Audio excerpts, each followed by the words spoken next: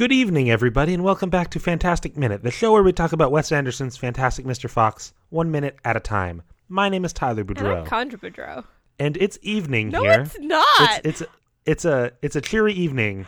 Toast your champagne to what a beautiful evening it is.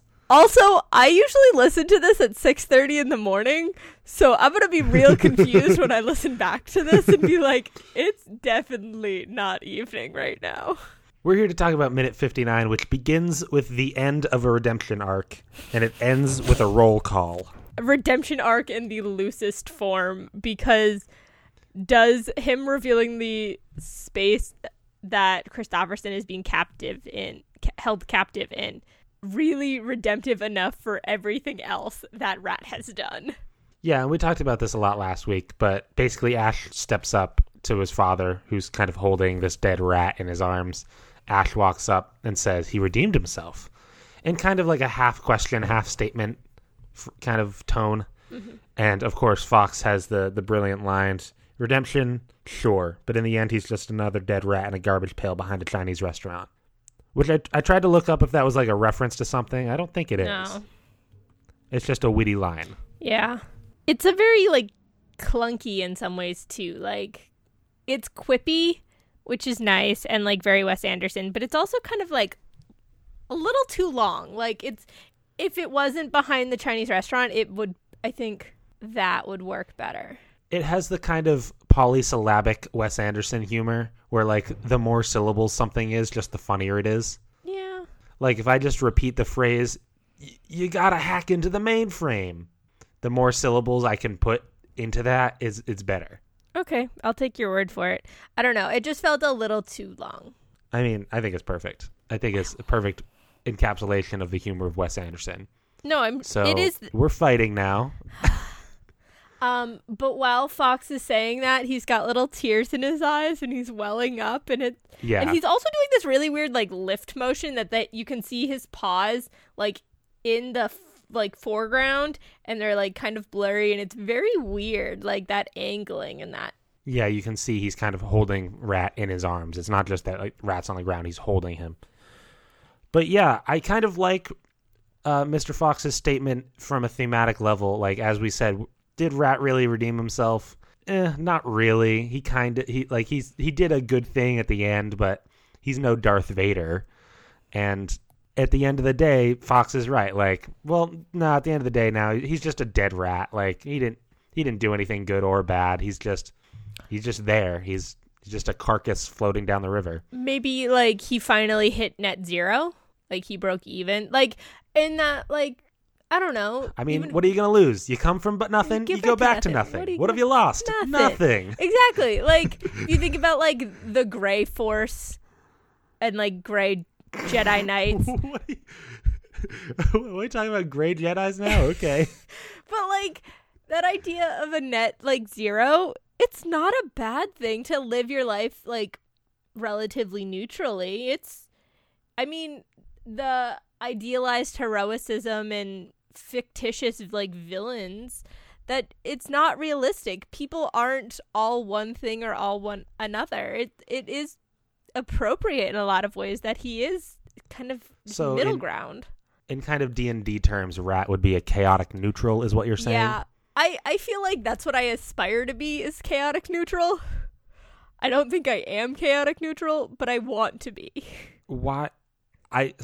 So I'm a lawful good trying to be a neutral good. I feel like my life is just chaotic enough, or my brain is chaotic enough, that I want to be chaotic neutral. I don't think you're as chaotic as you think, Condra. Tyler, you don't see my room right now. You might be neutral. I'd be okay with that too. I don't know if I know many people who are actually neutral. Most people I know are good, but I don't know if you're good.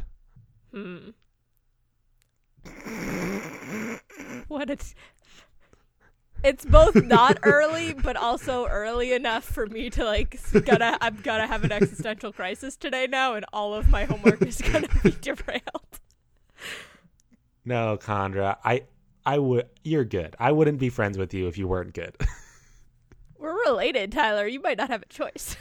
No, I don't have to be friends with you. Okay. Oh, trust me, if I didn't want to be friends with you, you would know. Speaking of petty arguments, I was trying to bring this up earlier, but you're making a good point, so I didn't interrupt you. Oh, thanks. But I threw Art Garfunkel under the bus earlier this week in casual conversation, and my friend got mad at me, and it was funny. I heard about this when you did your radio show, Tyler. So yeah, I know. Oh yeah. So Okay. So one of the other things in this little like moment that kind of threw me off is Fox has some tape on his arm. Oh yeah, I was wondering where that came Me from. too. And I was like, when did that happen? I don't remember seeing that before. Is this a quote unquote continuity error? Did we catch something? I have no idea. But Again? yeah, I have no idea. But I just noticed it. It was like it stood out in a way that I wasn't quite expecting. Yeah, and I mean, it just kind of fits the aesthetic of the movie. Like some people just have tape on them at all times. I mean, that's me sometimes. So, Question. tell me what you think about this. What? You said question. Oh, I was going to ask, do rats float? Dead ones. I think dead bodies do. Are you an expert on the subject matter? I will neither confirm nor deny that. All right. So once Rat died, Fox kind of floats him down this little like river that's flowing through the sewer. And then it zooms out to the rest of the crowd, and you see Badger, Beaver, Badger's son, Mrs. Fox, Ash, Mr. Fox, and Kylie.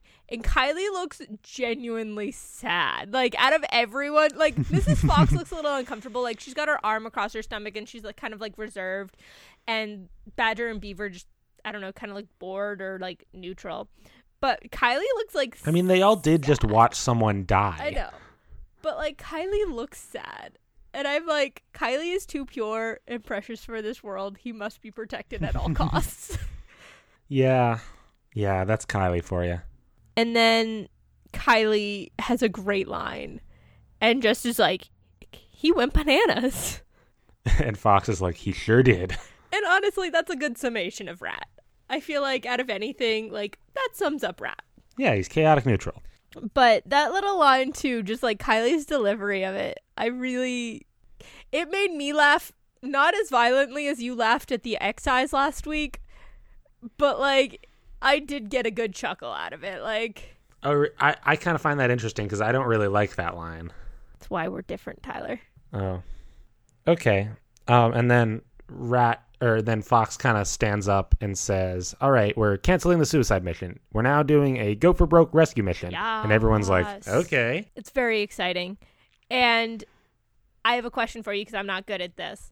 Is this then the start of Act 3? Theoretically, yes. Would you argue it somewhere else then? I wouldn't argue it somewhere else, but I mean, acts aren't something that are like set in stone. They're more fluid. So there's no way to say it for sure. But I would definitely say, yeah, in this minute it's kind of the transitional moment where we're going from like the dip in like emotions. So like Act 1 you have like rising tension, and then Act 2 is like the dip and everything becomes, there's like action, but it also becomes dangerous. And then Act 3 is where everything comes to the head. And yeah, we're at the point where they're just before they go out for the Go for Broke rescue mission. Although we get the title card in this minute, I'd say the title card's a pretty good indication. Yeah. And I just love the name of Go for Broke Rescue Mission. I don't know what it is. That gets me. Well, because you're constantly going for broke, Condra. You know, Tyler, respect that grad student life. It's not all my fault. There's systematic issues in this country. Oh, you don't have to tell me. I got very excited when I heard Go for Broke Rescue Mission. Yeah. So Fox kind of gathers everyone back into the main room, and he starts giving the toast over again. He says, like, I'm glad we all gathered here because I didn't like that last toast I was giving. I'm going to start over. And I was like, narcissistic. And he does. Much? But he even kind of plays up the pretense of it. He's like, when I look at all this beautiful feast before me, and he's kind of just like doing a little bit here. And then he starts roll calling everyone. Mm-hmm. Like, I see 2 brilliant lawyers and this thing and this thing. Yeah, so it's lawyer, pediatrician, which is Badger's wife. Yeah. Chef, which is Rabbit. Real estate agent, which is Weasel. And then accountant, Weasel, which is Rabbit's wife. And Taylor. Do we get Taylor in this minute too? Yeah. What's the mouse's name? Rickety. Rickety Mouse. Yeah, and when he says Rickety kind of does like a fun like He gets so happy. air cheer. He's like really excited. It's really cute. Happy. And I think like everyone else is just kind of standing there, and Rickety Mouse is like, "Yeah, me." I mean, it would make sense to some degree because he's often overlooked because of his size. So that's like what I would do during a roll call. I'd make like a funny. You do that during roll calls, Tyler. Yeah, I know. That's what I say. I would do that. But I was just like, why is Fox defining them by their careers? Because do they necessarily correlate to their special skills? I think that's what he's saying. He's divorcing people from their wild animal nature. He's not saying, when I look around this room, I see 3 badgers, a mole, a mouse. He's seeing people for their skills and their interests as opposed to their like what defines them physically. I just always think, like, did Rabbit's wife, for example, get the option of picking accountant, or was like that what was most appropriate? Because like Fox didn't want to be a newspaper man; he wanted to be a thief. Well, but like her skills. No. He stopped being a thief. He probably went into the career that he thought was most fitting for him, which ended up being newspaper man because he could just spout his opinions all day. He's the equivalent of a podcaster. Hey, came here to have a good time. But no, seriously, Mr. Fox would have a podcast. Yeah, he would. Oh, God, yes. Yeah. Thinking about the different critters that he brings up first. It's like, is he picking them in any specific order? Because they're in no order in the room in that regards. And then he's not necessarily, I don't know, it doesn't seem like they're in order of importance or... I think it's random. I don't know if there's anything we can read into the order. Then the other thing that he did to start the speech is turn on his radio, which he still had hanging from his belt. And the song he plays is Le Grand Choral. The Grand Choral. It's French. Oui, Jean-Luc Picard. It's another another song done by Georges Delerue. This one, I could place the film it was from. It's from La Nuit Américaine. I'm sorry, I've never taken French. I don't know how to pronounce it. The American Newt. No. So in French, like, the French title is actually Day and Night, or, hold on, Day for Night.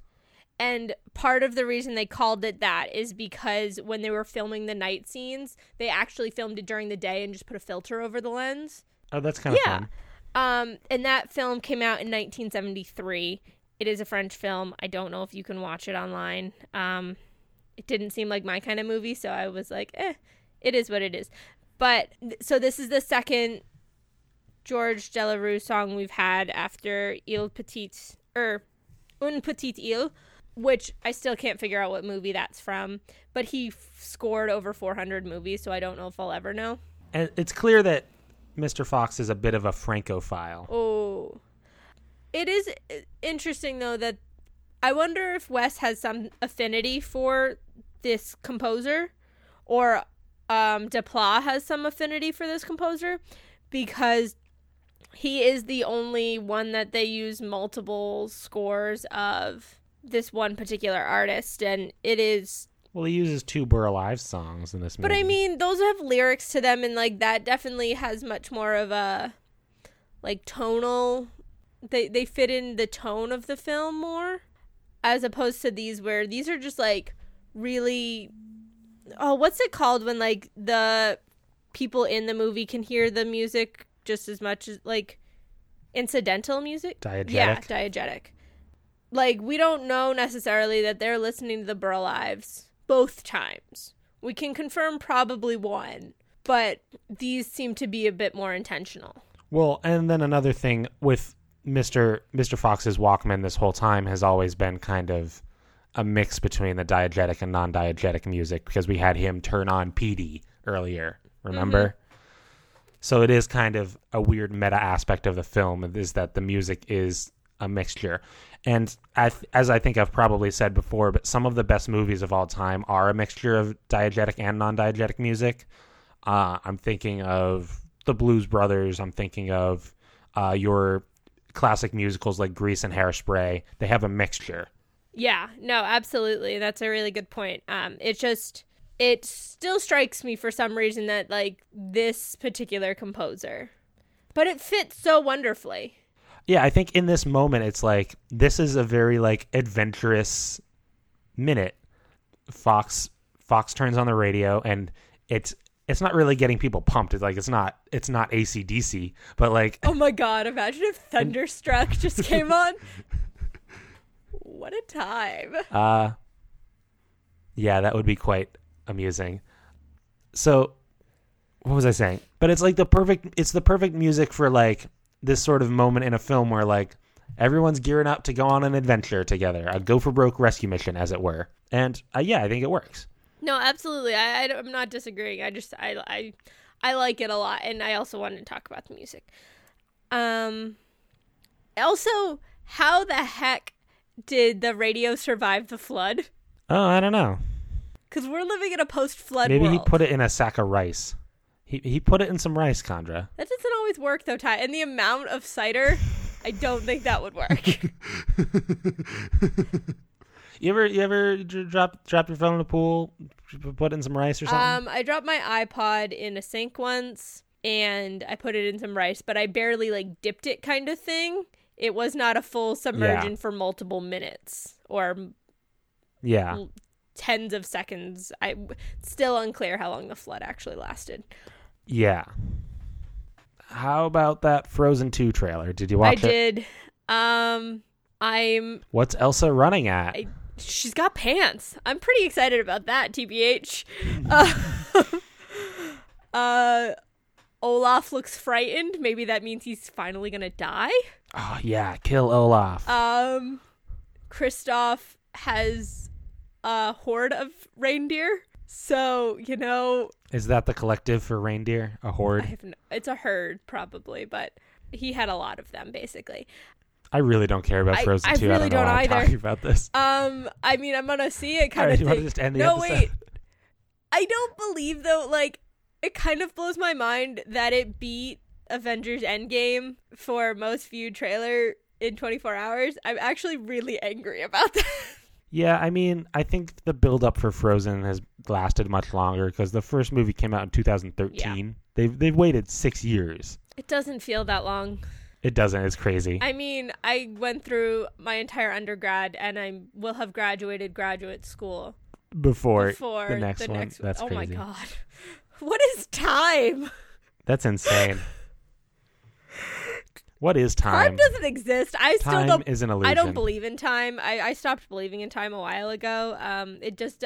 Well, time is just motion through space. Well, and the linearity that people are so hard and fast bound to does not work. It's more of a wibbly-wobbly, timey-wimey. I don't... Like, my memories and stuff, I had to do a assignment for class where I had to, like, recount and tell a story of, like, a significant moment and, like, include a beginning, middle, and end. And I'm like, but that's not how life works.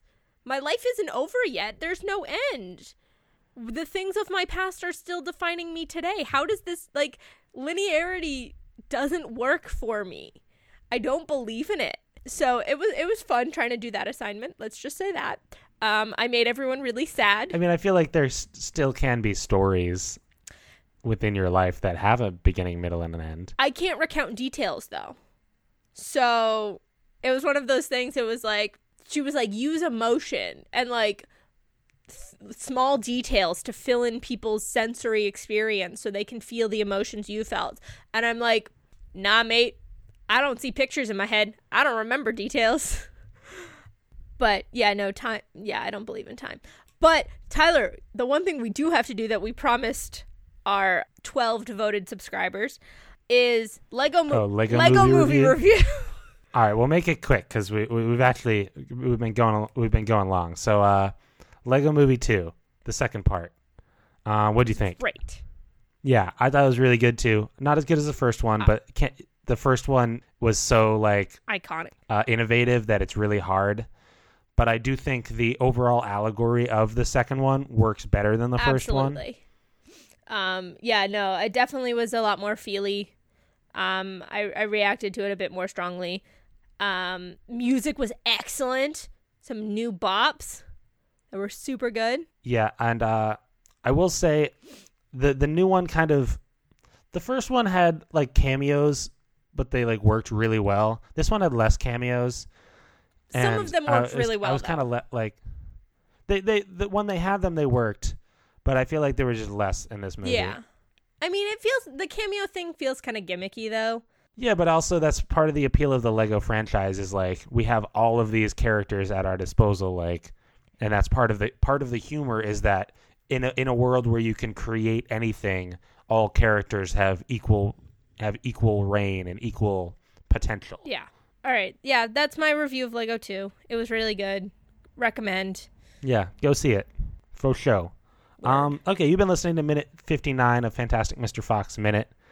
Join us next time for minute 60. We'll hit the 1 hour mark. I know, it's crazy. Yeah, so if you want to follow us on Twitter, @AmateurNerds is our show Twitter, and my personal Twitter is @TylerBoudy. That's @TylerBoudy. If you have questions, comments, thoughts about future minutes, you can email us at amateurnerdspresent@gmail.com. You can also rate, review, subscribe on Apple Podcasts, Google Play, and some other podcast listening sites. We hope you join us next time for more fantastic shenanigans. I've been Tyler Boudreau. And I've been Condra. And we hope you have a wonderful day. Fantastic.